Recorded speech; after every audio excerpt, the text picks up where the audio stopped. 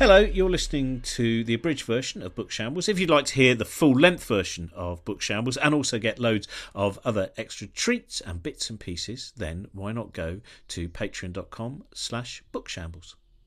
Anyway, here's the abridged version with loads of really interesting things that were cut out. I mean, there's lots of interesting things you're still going to hear, but some of the things you're missing out on. Hello and welcome to Book Shambles. Producer Trent here. Our guest on today's episode is Ruth Ozeki, a Booker shortlisted author who we've been meaning to have on the show for about 6 months, I think, but moving schedules and tours and everything else meant that we've only just managed to get all our timetables to line up. So we are delighted to have her on the show this week. Before we get to that, a reminder that you can support us on Patreon at patreon.com/bookshambles to get extended episodes each and every week and lots of other exclusive goodies coming up soon as well, including a new series of An Uncanny Hour. We should have new episodes of Tips for Existence coming up soon and a special fireside gig film with Robin from his 100 Bookshops tour. That's coming up very soon as well. So if you don't already subscribe, head to that URL and you can sign up. And if you do already support us, thank you very much. Not only do you get the exclusive stuff, but your subscription each and every week is what means we can keep making Book Shambles and all the stuff we do at Cosmic Shambles at all. All the podcasts and the blogs and the charity shows and everything else is made possible by your generous support. So thank you very much. Speaking of charity shows, 9 Lessons for Spring is coming up on Easter weekend in April. These are the rescheduled dates from December that we had to postpone due to COVID. If you had tickets for any of the postponed dates, they are valid for the new dates, or you can buy tickets at the King's Place website. We've announced some of the guests joining Robin for those shows this week, including Lucy Green, Helen Chersky, Matt Parker, Bobby Seagull, Neera Chamberlain, Deborah Francis White, Natalie Haynes, Jim Bob, Miranda Lowe, and plenty of others. CosmicShambles.com/9lessons is where all the information about that is. Now on to this week's conversation. Here is Robin and Ruth. Hello, welcome to Josie and Robin's Book Shambles. Yet again, Josie is not here. As you know, her alibi of maternity leave is more than fully acceptable, but I look forward to having her back. It's just such a very long time. And I would give a little bit of a warning for the listeners and also for our guest, Ruth, today, which is I've drunk a lot of coffee today, and I've also finished the first draft of my next book. So I'm in this kind of weird, jittery, is it elation? Is it coffee? And then also at the same time, any moment realising I have to turn a corner and start editing out at least 40,000 words. So I'm both elated and filled with a sense of doom. So please, listeners, put that in your mind as to the ever-changing, the quantum state of my psychology and consciousness today. But I'm very pleased to have someone who it's been ages. In fact, I think we first started talking about having Ruth on the show about 6 months ago, and of course, as someone who had a book out, I think it came out in the UK in October, as far as I remember. There were many possibilities that were going to happen in terms of festivals and all of those things, which have disappeared. But it's we're going to talk about an absolutely fascinating book, which is called The Book of Form and Emptiness, and it is by Ruth Ozeki. Hello, Ruth. Hi, Robin. It's wonderful to finally be here. There's so much to talk about in this book, but we will, I presume, talk quite a lot about the nature of reality, the voices in our heads, and how they can manifest themselves. But we should probably start with jazz and libraries. Yes, absolutely. Yeah. Now, jazz plays a part in that, and I don't want to give away too much of anything really to the listeners about the book. You should just go out and get it, and you will find out it is literally in every single bookshop that I toured in the autumn. I went to 110 bookshops, and all of them had your book out front and centre. You'll be glad to know. Nice. But yeah, so it starts off. We have the life of a jazz musician in the early part of it, and what is your relationship to? Did you make him a jazz musician because this was very much part of your life, and you were thinking, I'll just put the clubs in here, or was this something that grew during the writing? Well, I've always loved Benny Goodman, and I've always wanted to play the clarinet, and that never happened. I played the flute instead. I don't know why. I don't know why I didn't take up clarinet, but it's such a beautiful instrument. And I think, because of that, I just sort of learned about Benny Goodman's music, and I started to listen to it. And, I there was just something about the swing era that, was so cheerful, and I think these past couple of years have been anything but cheerful. And so it was interesting music, and I got particularly hooked on that one Carnegie Hall concert, and got the recording of that and started listening to it over and over again. And then it just, like anything that I'm interested in, anything that I become a little bit obsessed about, ends up finding its way into my books. And I think that's why my books are, talk about shambles, they tend to be, sort of filled with all sorts of stuff. And it's because of my own kind of magpie brain. So that's how Benny Goodman found his way into the book. And also, do you find yourself as an author, because I was talking about, I can't remember which author I was talking about this with the other day. It wasn't on this, it was just a general conversation in a bar, but about the fact that the joy of writing is there are things that you do not believe you could actually physically achieve. But for a while when you're writing it, you are a jazz clarinetist. So though you haven't had to take all the lessons, but nevertheless, you've just done an incredible solo in a club and everyone stood up there. That becomes, you have that experience. I think that's absolutely right. I mean, I've always thought of novel writing as wishful thinking. It's all of the things that I, wish I could do, wish I had done better, things I wish I hadn't done. All of these things end up in the book. And the one other thing before we really get into kind of deeper parts of it is because libraries play a part in this book as well. What kind of part has libraries played in your life as a reader? Oh my goodness. I mean, I grew up at a time when, well, I shouldn't make generalizations like this. Let me just say this, that when I was a child, my mother and I didn't really play together.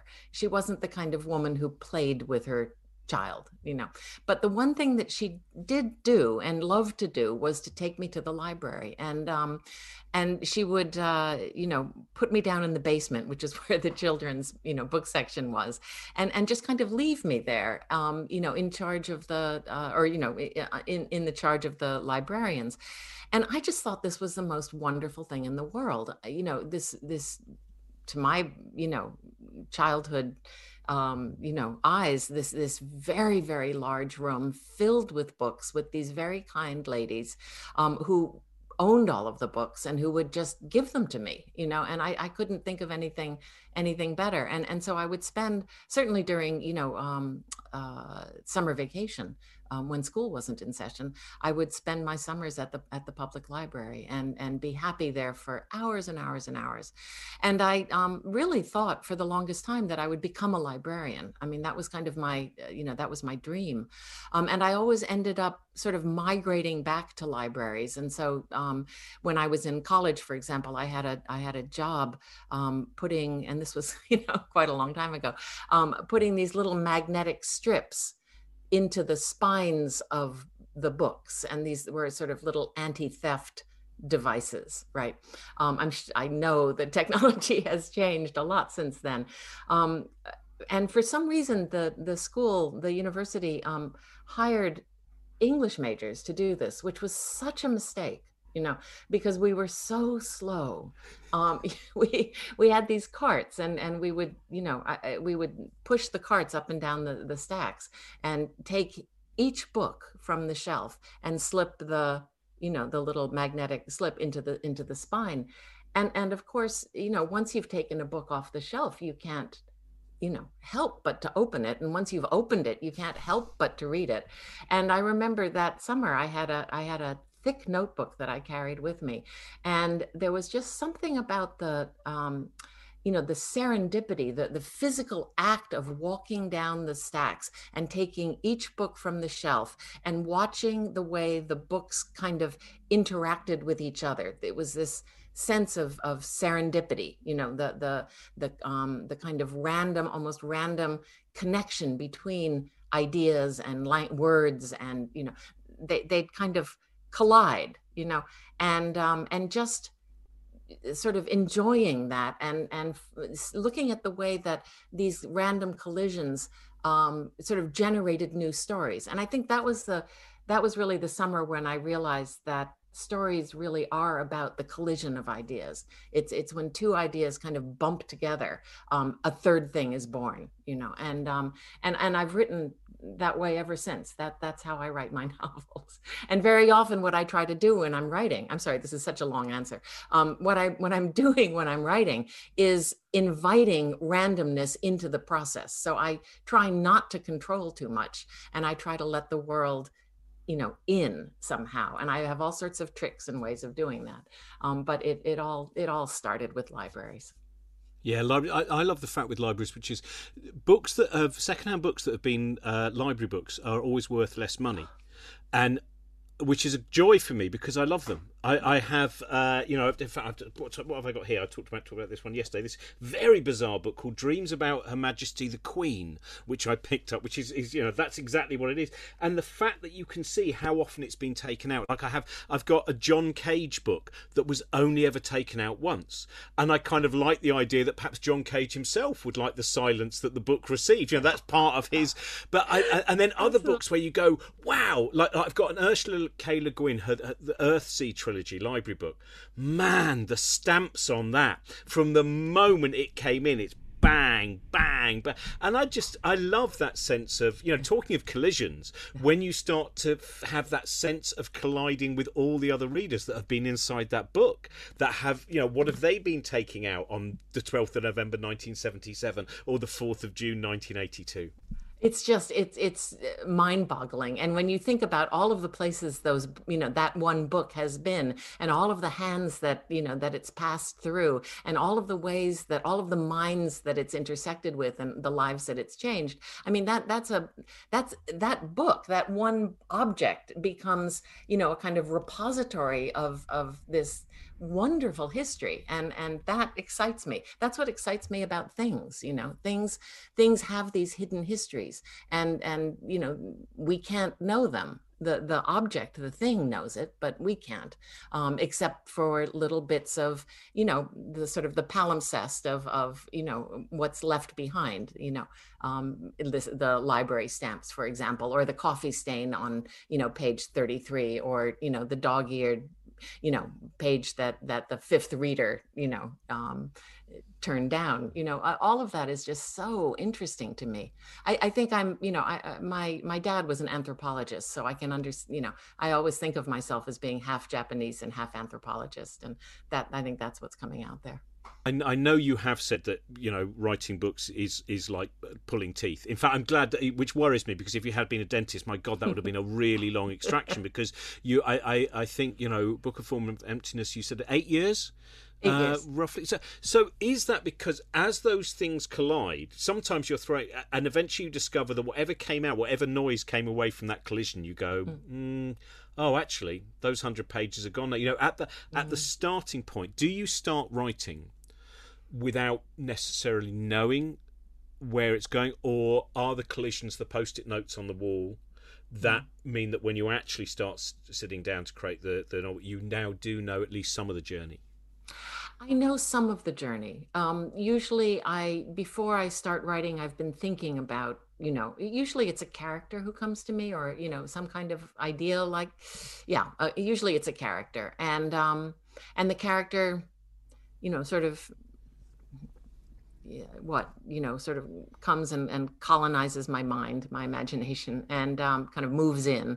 And then, you know, I sit with the character for a little bit, and then, you know, and then start thinking about, start realizing, you know, imagining what's going to happen to the character. And so, you know, but I guess you know, I certainly don't do any kind of real outlining. I make maps as I go. So as I'm writing, I'll make a map of the territory that I've already traversed. And then maybe I'll, you know, speculate, I'll you know, sort of speculate what might happen, you know, what might happen next. But it's not, somebody said this, and I can't remember who. I have a terrible memory, but you know, that it's like when you're driving in the dark, and you have headlights on, and so I can see only as far as the headlights reach, but then everything after that is dark, and so so you don't really know where you're going, but you are trying to stay on the road, and that's kind of what it feels like. Although usually at some point in the process, I will have a sense of an ending. You know, that was a Julian Barnes book, wasn't it? Yeah. Yeah. Sorry. That's all right. You're allowed to use the same words that Julian Barnes. Good. I don't even think he came up with sense of an ending. I think other people came up with it. If he sues over that, I feel he's being overly litigious. So there is this kind of a sense of a destination there, but that doesn't come until later usually for me. Do you sometimes, when you've finally finished it, when there's no way of going back, I mean, do you feel that there's that, do you feel that you've finished a novel, or do you have that normal thing which is going, I have to stop writing now, or do you actually get a sense of I finish right? Yeah, I know when it's done. It's very clear to me, obviously by the time I've reached the end, I know where I'm going, right? And so at that point, when I have written the final page, the final paragraph, the final sentence, the final word, I know it. I'm very clear about that. And it's it's a heady experience. It's a pretty euphoric experience. That's kind of before I go back and reread it and discover that in fact there's so much wrong with it, and it really needs the 40,000 words that need to to come out. But there is a brief moment of real euphoria at the end. How often, I mean, do you find, because spending 8 years with a book, do you sometimes find when you've got to that final word and you go back, you go, oh, hang on a minute, I've just realised that this person grew so much in my imagination that I have to rewrite these first 3 chapters, because this is no longer the person that was a different human being.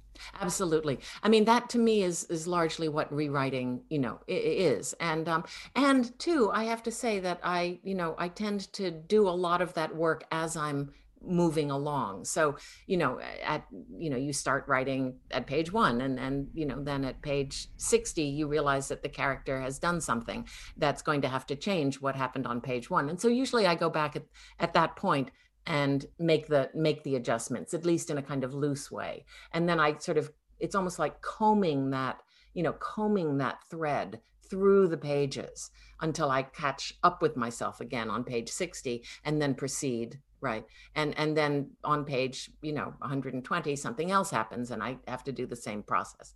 So, I tend to kind of, very often spiral back and pull these threads through, so that usually by the end, it's pretty much in place. Most of the big changes, kind of updating of the character has been done already. But then it's usually that I have too much, or that something tonally has to change. Very often I'll finish a draft and I'll give it to my dear readers and my first readers, and they'll be like, yeah, that character, I'm just not quite getting it. I'm not quite understanding what her motivation is. I don't understand why the tone is so, there's something a little bit dismissive. Maybe it's a problem of irony. The irony is too heavy-handed. And then I'll have to go back and adjust that, and find it's almost like a different attitude to have towards the character. And usually what that means is I have to work in order to understand the character better, to find some deeper empathy with the character, even if it's a villain, especially if it's a villain, find the kind of the deeper, darker parts of the psychology of the character that I haven't explored fully yet. You were saying about when you're kind of listening to the thoughts in your head, and because this is a book about those internal voices and where they can appear to come from. In terms of your actual process, I mean, I know that Pat Barker, who wrote The Ghost Road and many other books, that she said that she basically, the characters walk into her head. and she does not feel part of it. It's like I know that she's helped out sometimes dealing with people who've had intrusive voices that they cannot deal with. Sometimes hearing from creative people who use their internal voices positively. I know that she's been very useful for that. But she says, she'll just be sitting there and she kind of just waits, and then they walk in, and then they start a conversation, and she observes that conversation. That's exactly how I experience it too. It's just that sometimes I think the problems are when my own psychology kind of gets in the way. My own sometimes I have, as the writer, I'll have this idea of, like, oh, the character should do this next, or the character, and that's always a mistake. The trick I've found is to try to, to really take an observational stance towards the characters and let them. Now, I mean, I'm being fanciful here because obviously, well, maybe it's not obvious, but I am doing the writing. Right. I mean, it's not like there's, gods,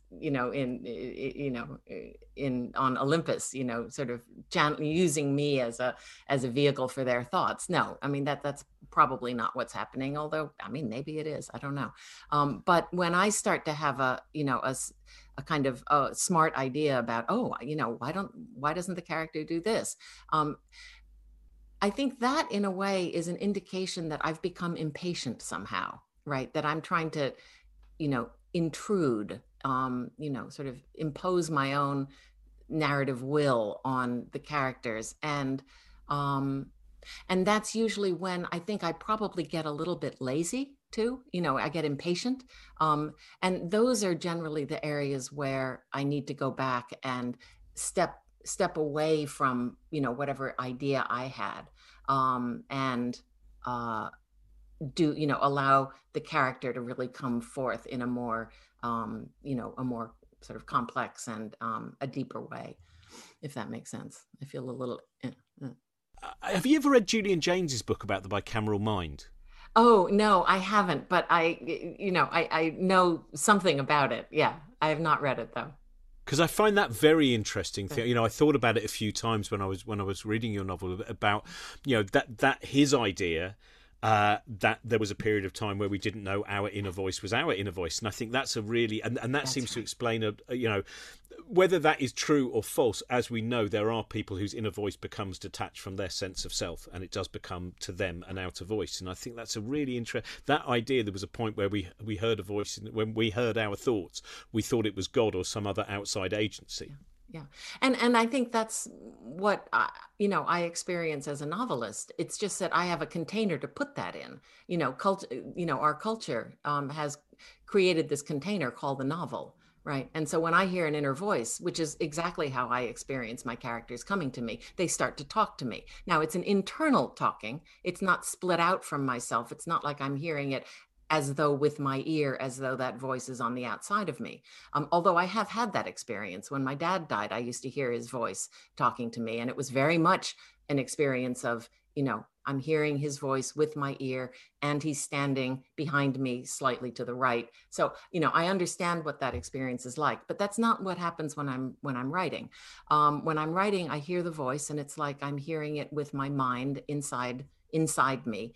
And so then it's my job to, to record that and to put it onto paper, because I am this thing called a novelist, and we have this, container called a novel. And if I do this, then, people will be able to read it, and, et cetera, et cetera.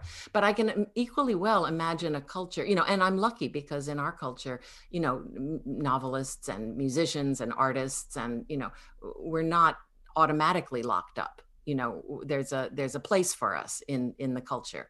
And in fact, we have a nice word for that. The word inspiration, is a beautiful word to describe those kinds of, the voices that you hear in your mind, or music or art, visions that you have. But I can equally well imagine a culture where that would be pathologized. In fact, it could be criminal, right? And people like us, would be locked up. So I'm just glad. I feel very grateful that, that this thing called a novel, exists, and that I can somehow fit into the, into the role of novelist. I feel very lucky about that.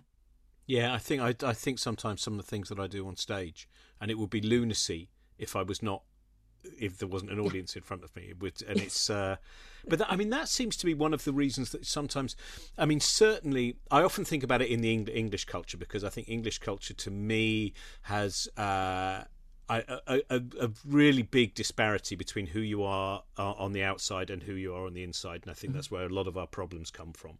And I think actually in a lot of English language culture as well, I sometimes see it, really laid out there, and that seems to me to be the importance of art, which is if you have a culture, or when I say the importance, that's ridiculous because that would be it. But one of the things is when your culture has this disparity between the inside and the projection itself, you do need people like you and great writers and great artists to say it's okay, as you said, that safe space that says, come on in, I'm going to show you it's okay. These things that we so often don't bring up when we're in polite society or with the people that we want to impress or whatever, that secret self. And certainly I thought there's so much of that in the Book of Form and Emptiness. Yeah, I think that's absolutely right. That made me think, and in fact, what we were talking about before, also, I started thinking about, this idea of the fictional dream, and consciousness. I mean, we have these vivid dreams. You don't have to be an artist or a musician or a writer to have them. We all have them, right? We all have these very real feeling dreams. And so, when people ask about, where do your ideas come from? Well, where do your dreams come from? I think these phenomena come from a very, very deep part of what we call the unconscious, and again, we have a word for that. That's nice. We have a concept for that, because otherwise, why not think of it as God or as, something else on the outside, and when in writing, certainly, one thing that I'm always aware of, and this is something that, John Gardner, the novelist and brilliant writing teacher, used to talk about the fictional dream, and how, the really important thing for the writer is to not disrupt that fictional dream. In other words, to invite the reader into the fictional world, right, into the dream world, and then don't blow it. Once you've got them in, don't do anything to knock them out of it, right? And that's always been interesting to me, because to some extent I agree with that, but I prefer to disrupt it a little bit. And this is, I think, where, metafiction comes in. But then, Shakespeare did that too, breaking the fourth wall. It's a way of, it's a way of having the fictional dream kind of, leak out and make these, sort of interfere with reality as we think we know it. Right. And so, sort of working in that liminal space between the fictional dream and then reality as we perceive it to be, outside of the fictional dream, that's interesting to me. And I don't know why I launched into that, but something you said made me think that. I never know either. I was doing a book talk last night, and I always feel so sorry for the person who interviews me, because that bit where after about 15 minutes you go, what was your question? Well, that's what I love as well. I'm much more interested. I love watching your watching your mind at work, and to me, all of it makes total sense, because it doesn't. That idea where there's such solidity to every answer, where you go, oh, that's exactly. You almost think I could have probably guessed that answer, whereas I couldn't have guessed your answer that you just gave. And so and that's what I love. When you talk about also the importance of books and the kind of containers that they are, because I've also thought that this idea that they are a fossil of the mind. That the fact that when I'm dead, when you're dead, when I'm sure we've all got books around us now of people who are long dead, and yet we have the process of some of their thoughts. We don't have all of them, but we have the actual activity of their mind. And you think, at the moment, as far as we know, we know there's no other species, at least on this planet, that leaves behind a little bit of a record of what all of those collisions that it had in its mind. Yeah. When did you get interested in in dealing with someone who is, as you say, they are hearing non-human persons. Where the character Benny, who is again, I didn't want to give away too much, but the fact that Benny is basically listening from things that he hears the voices of clothes, he hears the voice of his father's clothes, he hears these. What was the start of that fascination? Well, I think part of it was this idea that things have histories, things have stories in them. And so I was thinking very much about that particularly when I was cleaning out my parents' house after they had died. And my parents were, Depression era people. They were both born in 1914, so they lived through the Great Depression, and they saved things. They saved they saved everything. Every piece of plastic wrap or aluminum foil they would wash and save and fold up and reuse it. So they weren't hoarders, but they were just very frugal and very careful, right? And so, it fell to me, I'm an only child, it fell to me to clean out the house. And I just, started uncovering all of this stuff that I just didn't know where a lot of it had come from. Some of the stuff I did know, some of it came from my Japanese grandparents and from the Japanese side of my family, which goes, way back. And these were things that growing up in Connecticut were very exotic, and I used to play with them, just things like Buddhist prayer beads and these beautiful woodblock prints that my grandfather had. And he was a photographer too. So all of his photographs, I remember in particular, there was this box of stones, rocks that he had collected and then sliced and polished and then mounted to pieces of cardboard. And they were desert rocks, and I just thought this was, absolute treasure. I thought they were, worth millions of dollars, and that I was the richest person in the world because I had this box of rocks. And then much later, I learned that these were rocks that he had collected in the New Mexico desert when he was interned in a Justice Department prisoner of war camp, during World War II. And I think probably that the camp, these camps were, it was a form of indentured servitude as well, right? I mean, the prisoners were put to work. And I suspect that there was a kind of rock cutting, assembly line in the camp where the prisoners were, cutting and polishing these stones to be sold in the tourist trade. Right.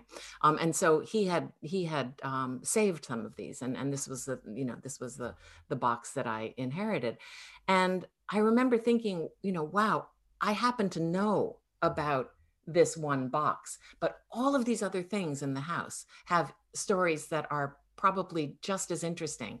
And, if only they could speak, if only they could talk to me and tell me, what their story is, I would be happy. And I just remember wishing that. And so I think I've always had this, this feeling that, that objects are rich with history. And, what if, it goes back to that wishful thinking thing again, what if I could hear them? And I think that's what I've given Benny in a way, is this ability to hear, and he doesn't know how to use this power at first. Of course, it's immediately when his teachers and, doctors find out about this, it's pathologized and he's medicated, and, that's part of the story. But at first he doesn't really know how to use this power. And so, of course, it's not until he meets an artist and a poet that he starts to understand that maybe this isn't entirely a bad thing. Maybe there's elements to this that are in fact really wonderful. So he learns to, sort of deal with his voices, in a more kind of holistic way. Such interesting, isn't it? Yeah, if we all spoke out aloud the things were in our mind, how many of us would be considered to be insane by whatever the latest copy of, the manual for diagnostic blah, da, da, da. It's in... Yeah, I really enjoyed it. I think that object's such a fascinating thing about those stones as well, because it immediately made me think of Viktor Frankl's Man's Search for Meaning. Oh, I love that book.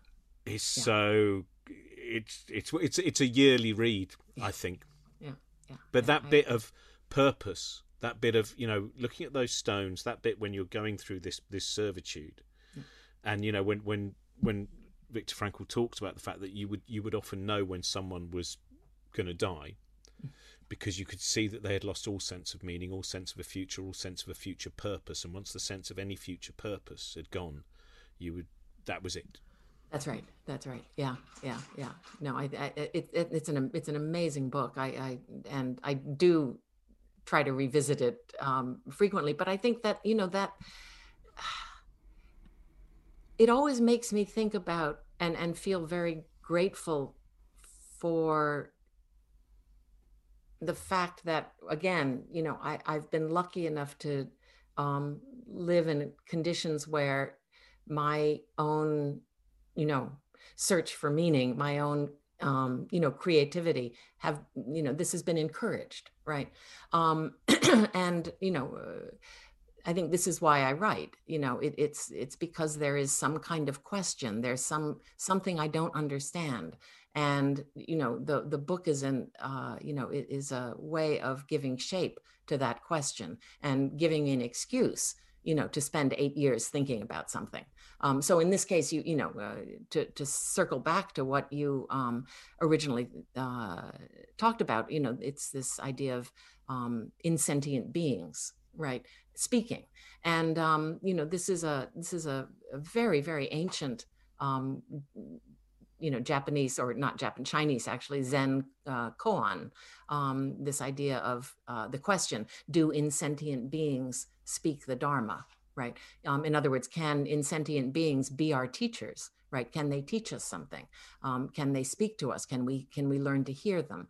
And, this I think this question has never been more important than it is now, because of course, we're in the process of silencing so many of the insentient beings, who have cohabited on the planet with us. And it's exactly, unless we do learn to, attend to what they have to teach us, we're not going to survive. So, this question of, do insentient beings speak the Dharma? Do they teach us? Do they teach us about the reality that we live in? This was the question that I wanted to sort of ponder over these 8 years. It seems such an important. I mean, before we even get to the insentient beings, that a book like yours and a lot of my favourite novels, that when you start to realise increasingly how important they are as tools of empathy, because they've taken us into the minds of people who may have experienced nothing like our own, and that seemed to be in the way that you talk about Ben. Is you don't. I've seen what I hope I'm right saying. There was one interview that I looked at. We talked about the fact that you don't really want to see it as a mental health issue. Again, in stigmatising it, in pathologising it. That the fact that seems to be quite an important message to and another possibility of thinking about some of these, what can seem to be very intrusive ideas. I mean, as somebody who's struggled with mental health issues, for my entire life, it's I understand, and I'm grateful for some of the interventions that that the psychopharmaceutical industry has put forth. I mean, I'm not opposed to that, but I just think we have a very, very limited way of understanding neurodiversity, psychological diversity, and it goes back to this idea that that normal, what we call normal, is is a social construct. We made that up, right? There's no absolute right. There's no absolute thing called normal. It's a there's no bandwidth that that says from here to here. This is normal, and anything outside of that is abnormal, right? We make that up all the time, right? And our bandwidth right now happens to be very narrow. In other cultures and other times, people who heard voices were very often celebrated the way that artists and musicians are celebrated now, as healers, as shamans, as saints, and it's just that right now we happen to be very uncomfortable with that idea, and I think there are lots of reasons why, but and it goes back to what you're talking about empathy. You know, why can't we be more generous with our notions of what is normal? Why can't normal be a more inclusive, category? And why can't we expand it to include more people? In fact, all of us, really. So that is something else, of course, that the book is sort of proposing, or I don't want to say proposing, but is investigating in a way. Who've been the most? Well, I'm not going to keep this, but can you name some of the books that have been most influential to you in terms of your way of thinking? If I told you the most influential, it's unfair because I know there would just be a sea of books and you'd have to choose one. So any of them. Well, recently, I'll just have to, go with what's recent. The books recently, when I was writing, I mean, it's been 8 years, so maybe it's not so recent. But when I'm writing, I usually am reading Shakespeare, right? And I read Shakespeare just because, of course, the language is just, incredibly beautiful and inspiring, but also because of the pacing is always useful to remember, good to kind of move things along. The combination, the juxtaposition of comedy and tragedy is always, you can always learn more about that, about how to use comedy to heighten tragedy, how to use tragedy to heighten comedy, the relief, building in these breathing moments into a performance or into a text. So that's always useful to me. Oh, and then of course, things like, the acknowledgement of the audience, how to bring an audience in while acknowledging their existence. And that's, again, the kind of metafictional stuff that I like to think about and I like to play with while I'm writing. So, any Shakespeare's, it is, I'm usually reading something as I'm writing. Another writer would be, recently, and particularly in the Book of Form and Emptiness, is the Argentinian writer Borges. And so there's, just a lot. I mean, of course, he writes about libraries, and he writes about writing, and he writes about, fictions within fictions. And so his work has always been very inspiring. And in, one of the characters in this book, the young artist who Benny falls in love with, is named the Aleph. And of course, that's named after one of Borges's short stories. A hilarious story, wonderful story. And then Walter Benjamin was also somebody who I was reading a lot of when I was writing this book. And again, that was just, I was writing this book. It was, it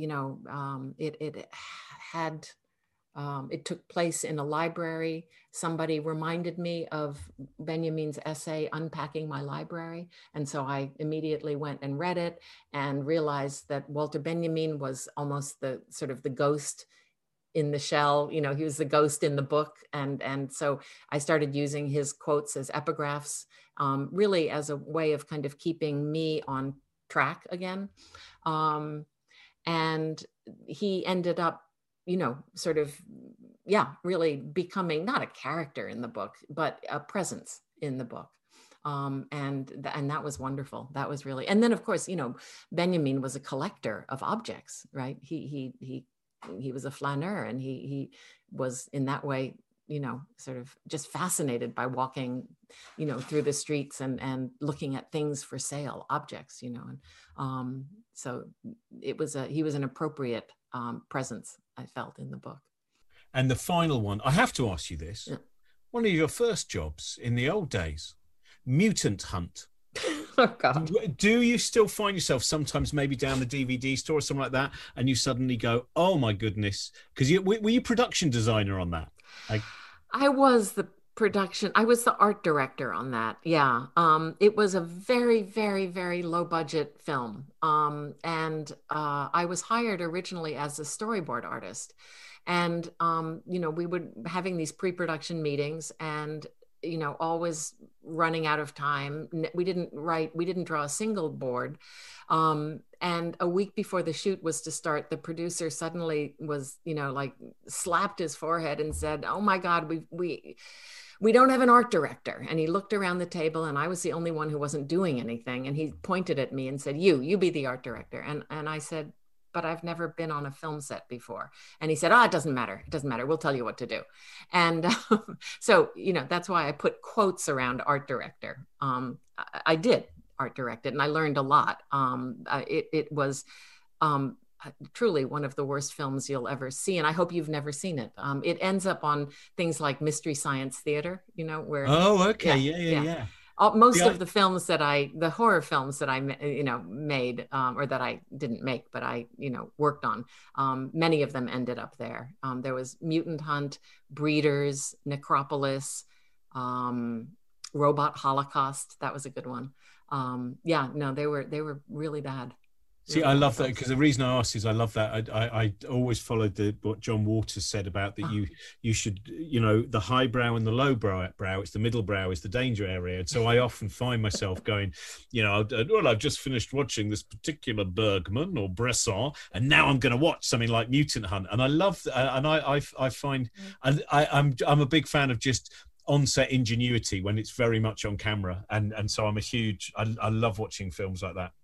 Well, I'll tell you one thing I learned. I mean, I learned a lot, doing this. And one of the things I learned was that this was in Breeders, right, which was about aliens who came to Earth and bred with young New York virgins. Gosh, I just hate even to say this. But anyway, one of the jobs that we had to do was to build the breeding pit. Right. And of course, the breeding pit had to be filled with alien slime. And what I learned is that the best alien slime is actually made from bookbinder's glue. It's got a viscosity that is very alien, And so we mixed up gallons and gallons and gallons and gallons of bookbinding glue. So that's just in case you ever need any alien slime. Now you know. Yeah, fascinating. Yeah. And so we've managed to, I think, go from the nature of self and reality to Tim Kincaid's Breeders, which I don't think there was another Breeders that was an alien invasion one, where I think the Isle of Man doubled up for New York. And if anyone listening some people listening will know the Isle of Man is really one of the least places like New York. It's like just, it's not, the Isle of Man is not like the island of Manhattan. It's very, that is, I love those kind of things where someone goes, how can we make this look like New York? And they just go, just have someone roller skating. And then that's it. That's right. Oh, look, it's New York. There's someone roller skating. Oh, brilliant. Right. Roller skating. And then the other thing we always had to do was scatter litter everywhere, had garbage everywhere. Right. Oh, it's New York. Actually, that's funny, because in Toronto, a lot of films that are supposed to be set in New York are shot in Toronto. And the first thing that they have to do is scatter garbage, because Toronto's clean, right? So that's the first thing that set decorators have to do is collect a lot of New York garbage and dump it on the streets of Toronto. Oh, man, the size of rats that used to be, and they're probably in there again in Manhattan. I remember turning down the street in Lower East Side and just thinking, I better not tell my wife what I've just seen, but that's bigger than a cat. I know. Thank you so much for joining us. This is the Book of Form and Emptiness is out now. And as I said, it was available in every single bookshop that I went to when I was on book tour. Thank you very much to our producer, Trent Burton. If you can support us via Patreon, then please do. Just patreon.com/bookshambles, something like that. But no, thank you so much for joining us. And thank you everyone for listening. Bye-bye.